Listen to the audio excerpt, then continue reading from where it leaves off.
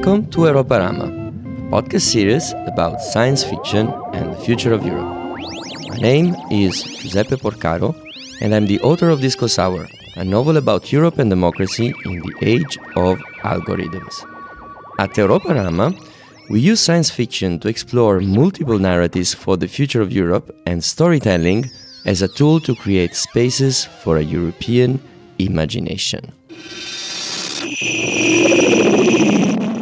In this episode, we will explore the unlikely journey of 13 scientists that embarked in a storytelling adventure to describe the future in 2040.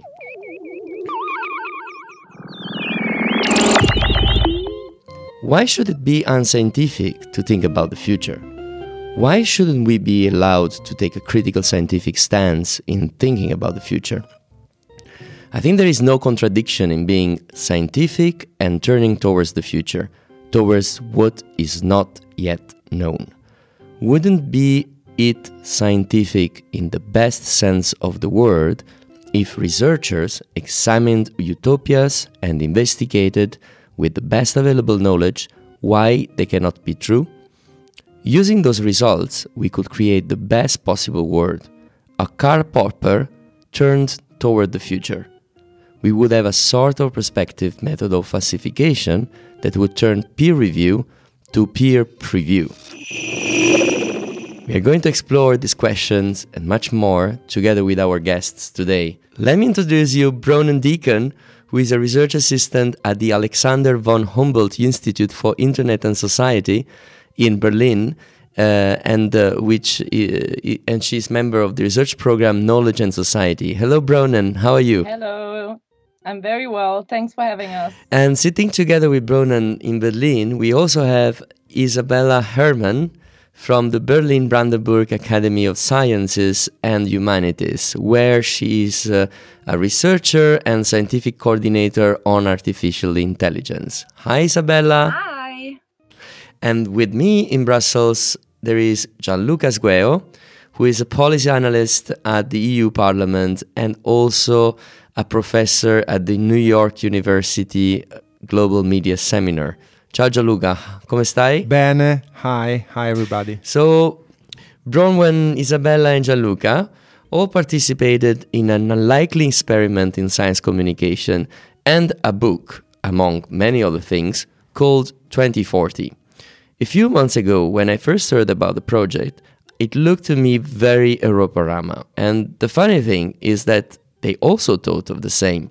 But rather than me explaining I want to ask Bronwen directly, who is one of the coordinators of the projects, what is 2040? Yes, thank you, Giuseppe. So 2040 started as an international essay competition over 1 year ago. And the idea was to give researchers and thinkers from all over the world a platform to imagine future scenarios on how a digital society will, or let's say, might look like 20 years from now.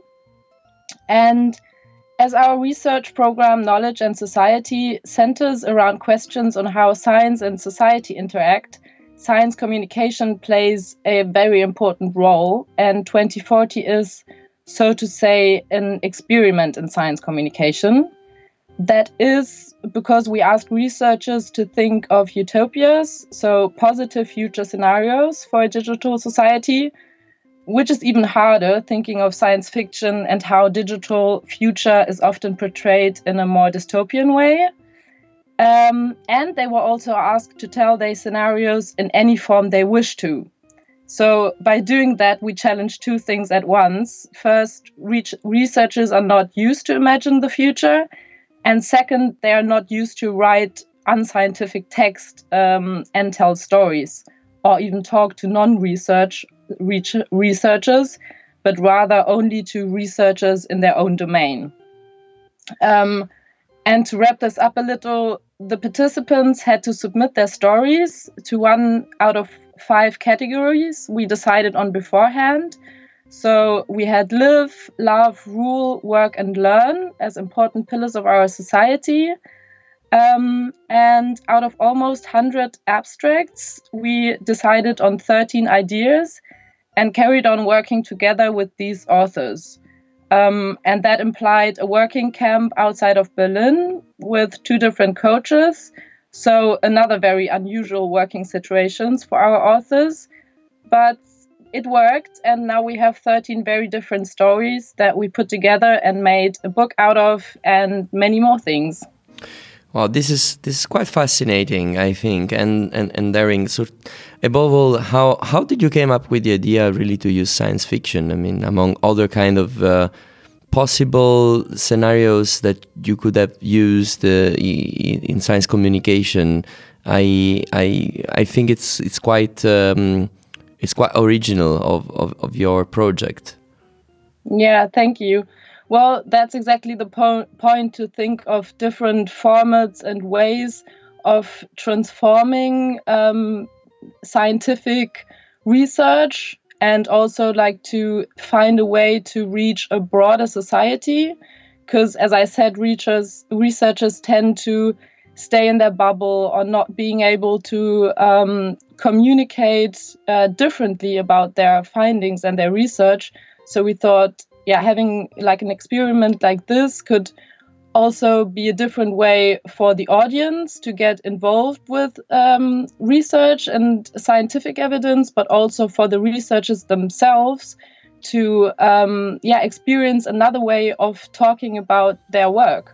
So I'm turning to Gianluca here first, and then I would like to hear also from Isabella the same.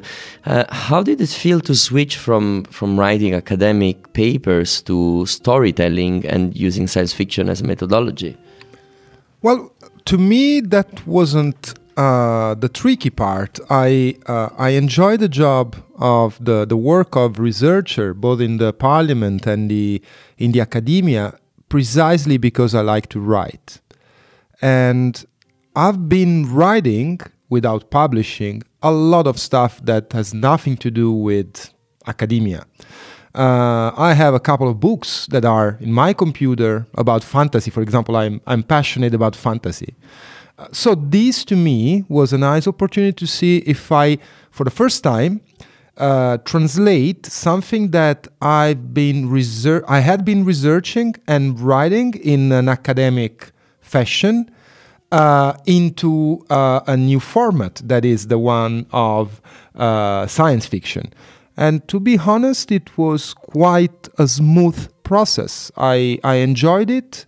I didn't find any particular difficulty. I didn't find it that I was missing something. I was actually trying to transmit the concept that I had explained from an academic perspective, from another perspective, the one of a novelist, which is obviously very different.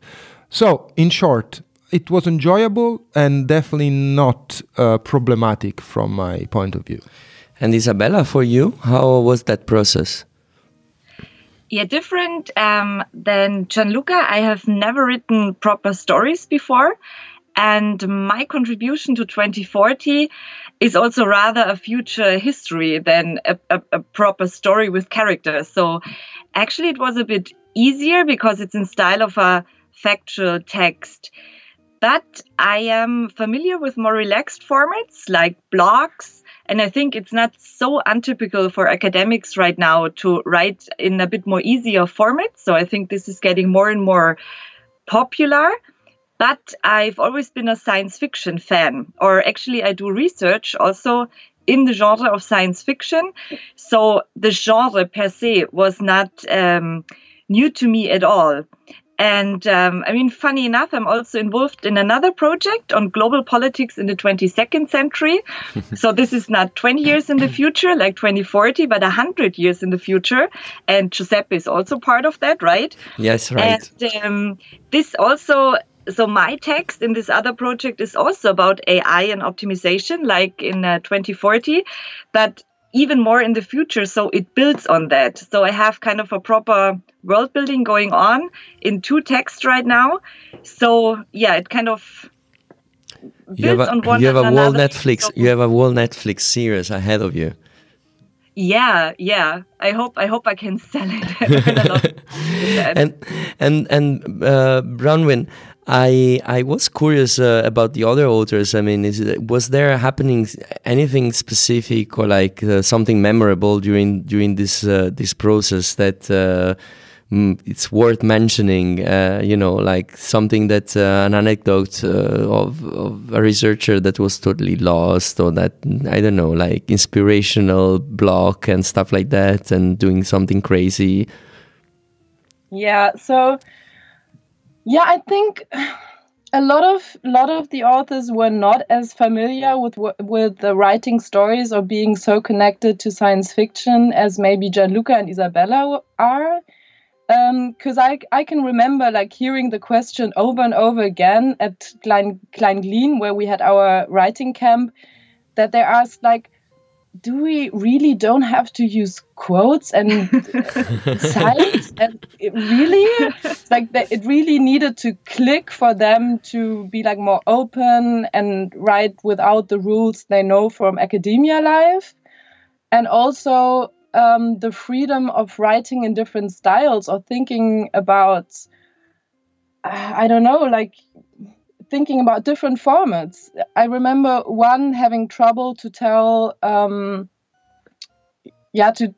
tell the story he wanted to tell until the point he understood that he could make up characters and implement a dialogue, and then he could like tell a lot more than only describing something from a more point of view that is not portrayed through the characters. So a whole new universe opened up to him. You can invent full words, so and you can be in really you can have a point of view that is from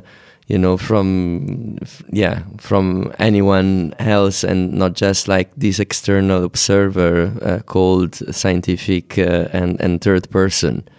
Yeah, you could really see and feel a development from being stuck and maybe even a little bit unsure to finally open up and enjoying. So, yeah. That's really nice to see.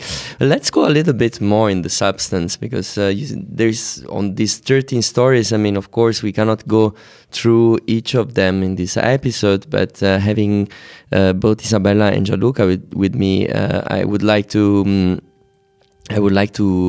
have a look a little bit more on the substance of their ideas for the future, and especially linking to our core theme, which is the future of Europe.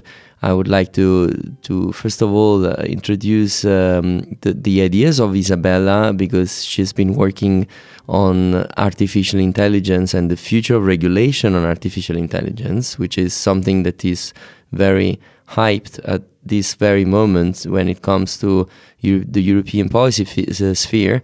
Very recently, the European Vice President Margrethe Vestager released a strategy for Europe on the AI.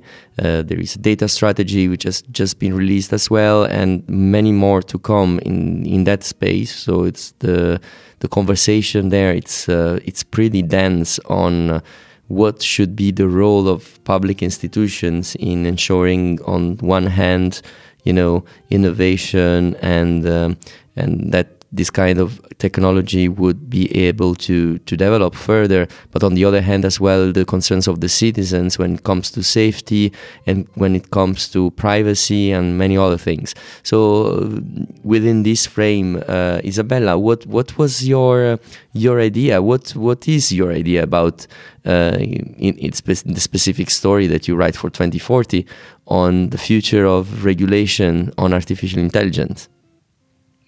Yeah, thank you. I mean, as said, I've written a future history of the European Union, but really an utopian one, which was kind of the task to do. And the starting point is that in the 2030s, we developed quantum computers. So we got really powerful AI-based tech and apps, which optimize all of our lives. Right. And the problem is that by doing that, we lose chance and coincidence in our lives, which gives, spice to our everyday life. And also we lose problem solving competencies because the apps and the computers decide everything for us. So, I mean, around in the mid-2030s, then there is a group of progressive tech forerunners, tech pioneers in Europe. And they are quite powerful. They have leverage. And they come up with a manifesto. And the manifesto states that we as humans, we need to make mistakes in order to be human. But also because since they are tech pioneers, they also believe that technological progress makes us human as well. And so they come up with the idea that we should integrate mistakes and errors, code errors into those systems. And they call this the embedded mismatch. Because right now, everything is about matching, right? I mean, in your private life, in your professional life, it's always that you get the right match with AI systems. And they integrate this systematic mismatch, programmed malfunctions to kind of de-optimize our lives and make it more interesting. And first, there's a great opposition. There are great concerns that Europe even loses more ground towards the US, China, Russia. But then it becomes really a great social and economic success. And it's kind of the history of success to make Europe flourish again. So it is kind of a bit of a mockery, mocking the regulative processes in the European Union. But I mean, it is serious. So I wanted to make a serious point. And this is first to break out of these efficiency discourses when it comes to AI. Because right now we get this narrative that we need to be better, we need to be faster, and trying to break out of this, because what makes our life human and what makes our life flourishing and prosperous is not about optimization, but about coincidence and chances. And the other thing I wanted to break out is this narrative of an AI race, an AI competition. Because right now we have this tale that we are in a global big AI war and we have to fight against China and be faster and be better than the US and I don't know what. And I'm kind of a social constructivist. And I had a workshop a workshop in the real world, not in the story. And there was also there were many representatives of German ministries, and there was one from the Ministry of Defense. And it was so interesting because he couldn't even think about AI development in other terms than in kind of war and competition and risks. And maybe I'm a bit naive, but it's always good to have another perspective. And maybe if you just think about it in one way, it will also become true because you don't have any other space to think about it. So, this is kind of the food for thought I wanted to deliver with the story. Amazing. Somehow, I mean, to me, it comes to my mind as well a little bit the process that led to the GDPR. At the beginning, everyone was saying, oh my God, the GDPR is like constraining everyone and so on. And now, once it has been in full force, it's becoming a worldwide standard and it's regarded as a contribution to ensure that the privacy of the citizens is secured, at least at the level of the principles. So definitely, I think that your idea of de-optimization might be seen a little bit far-fetched at the first sight, but maybe at a closer look, you might be more surprised than it is. Than something like that might happen in terms of process in the future. Speaking about AI and algorithms and policy making, these are also the clear themes of Gianluca's story, which starts with the idea that I have to say it's kind of similar to the concept of Tinder politics, which I discuss at length in my novel, in Disco Sour, where there is a Tinder-like app which replaces not only elections, but the overall decision-making in society and democracy. But Gianluca, you elaborate even further on this idea, and I like the way you basically move further into some sort of theory of gamification around the use of apps in decision-making processes, and it will be interesting to hear a little bit more about what you wrote. Yeah, that's true. Actually, my starting point was making a comparison between what makes us satisfied as users of technology and what makes us normally unsatisfied when we deal with our administrations. So now, think about any action you performed with your mobile phone or with your computer, and normally you will see that no matter what you have done, if you have ordered food, if you have search for information, booked a ticket, even try to search a partner, speaking of Tinder, well, the result is that the whole experience is fast, is designed to please you, and is rewarding. So these three things are the basic of any interaction we have with technology. Actually, technological companies are competing in order to give us the most pleasing experience. Now, when you move to the interactions we have with our administrations, normally what you think is that it was time-consuming, you didn't realize that you really had a voice, or at least if you were participating, you never know exactly how you're going to impact. And most of the time, the feedback is very poor. We know that, for example, in 2019, there were, and it's a very good number, 69% of European citizens that interacted at least once with the administrations of their countries through an online platform.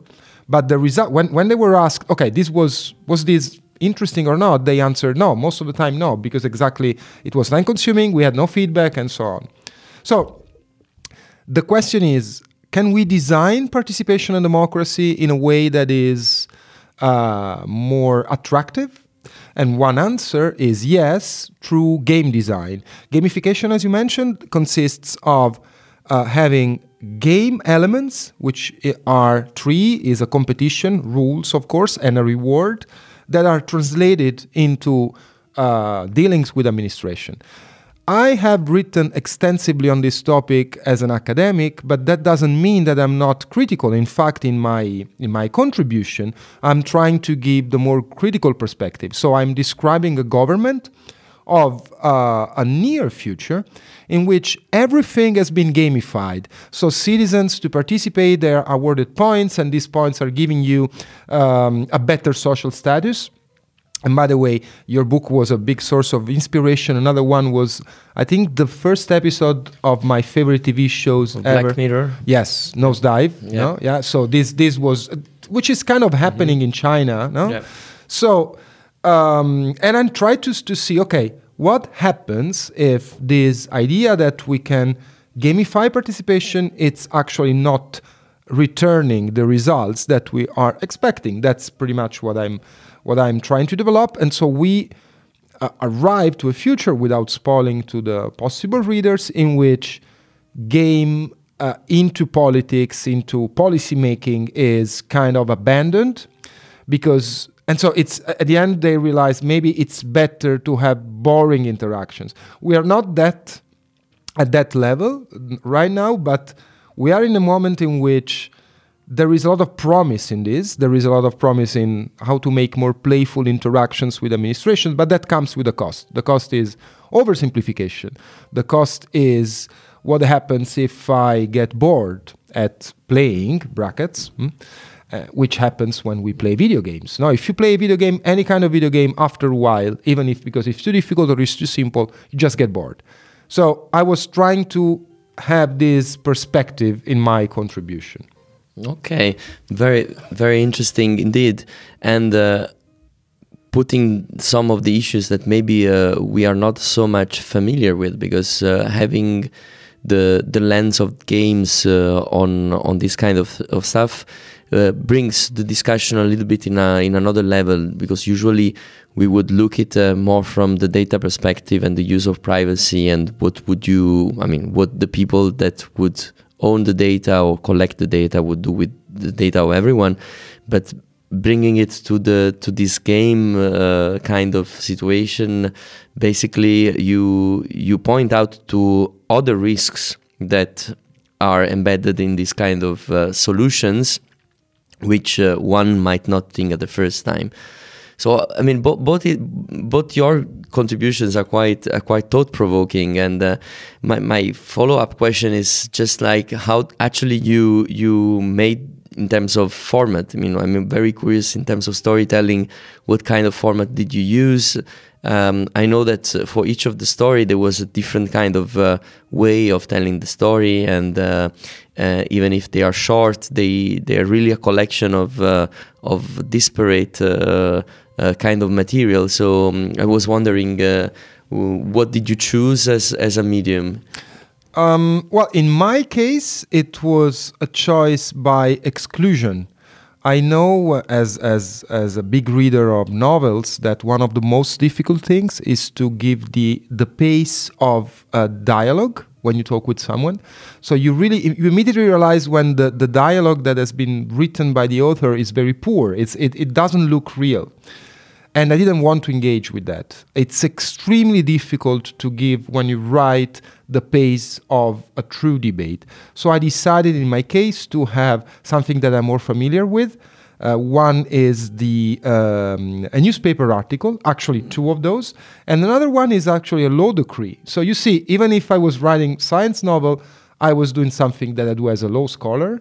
So, and combining these different formats, I could, on one hand, avoid what I was not feeling comfortable with, and at the same time trying also to give to my readers a different style. So they have the article, but they also have the law decree. So you kept the pace in the reading. Exactly. Yeah. And Isa, what about you?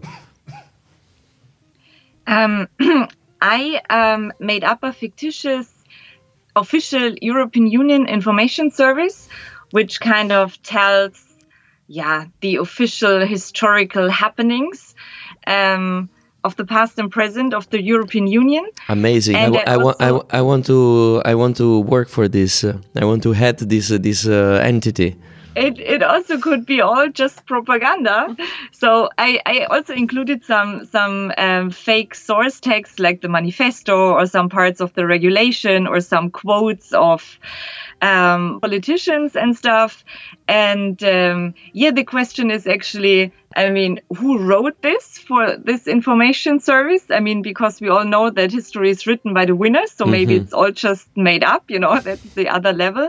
Or maybe it was just an AI system, So it leaves kind of space to think about who has written that. And right now, if you have official historical texts, so also to think about what's kind of the intention behind the author. Great. And what about the other stories, Bronwen? Well, most of them are short stories, I have to say. And then we have like more experimental one, as Gianluca said, a newspaper article, but also magazine article. We have an email thread or diary entries, and also a theater play was written. Oh, so, wow. Yeah. Okay, that's pretty impressive for a collection of scientists, experimenting for the first time with the creative side.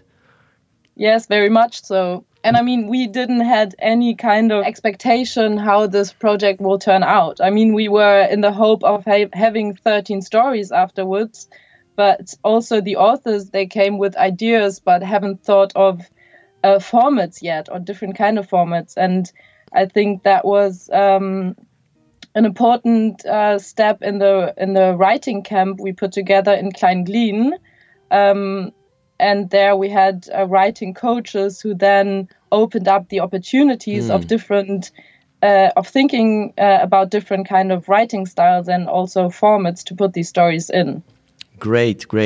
So for our listeners, if by now they got very curious about this very experimental object in science communication and exploring the future of the continent, whatever we want to call it, I don't want to define it too much, but if they're interested to get their hands on it, how they can read it? Well, we put up a website, 2040.hiig.de, and there you can find all the stories, as you can read them on the website, and you can download them as well. Also the whole book, so it's all open access on the website. And there will also be an opportunity of ordering the book over the book on demand service. But all the information about the project, also the introduction chapter we wrote, everything will be on the website. And the website address is in the show notes, so you can all access it very easily without having to take the pen and remember what we just said in terms of website address. So I would like to go towards the end of this episode. So first of all, I would like to ask if you would like to add anything else about this amazing project that is kind of a breakthrough for I would say European methodology in science from one side, and exploring the future and so on. I don't know if you have anything, last words that you would like to convey to our listeners. Well, my very last word was that Bronwen was already explaining how it worked, but the process to get to this point was truly amazing. We were for a few days in this place far from Berlin, close in this place, and we were forced to write. So it was I would say probably one of the reasons that made the result looking so good is that we as academics, we always complain about not having enough time to work and write and reflect, and that was precisely what we were asked for. So please take your time to reflect, debate, and write. So the coach that Bronwen mentioned, she was kind of tough, but that was extremely helpful. So actually I had the most of my work done during those days. And so this to me, together with the book, of course, is the most interesting thing, my memory of this experience, the days that I spent with other people, some of which became my friends in the outskirts of Berlin. Amazing. Thank you also. Bronwen, Isabella, do you want to add something to this? Yeah, sure. I mean, I can just agree on what Gianluca said. This whole book would have never been come to life without this intense, I think it was 5 days, right? 5-day workshop. And it's really not only about kind of these working sessions and the coaches, which were really cool and super important, but also talk to the other people about the themes and the topics, during lunch and during dinner and with a glass of wine, and just develop the stories together. I think I had a lot of talks with different other authors, and we kind of exchanged our ideas and the format and the concept and what we could do. And you really see that this comes to life with personal interaction. So, and this is another thing, because it's about digital utopias, but this project showed that, just personal interaction can be the most inspiring thing. Even though we have all those digital possibilities of communication. Amazing.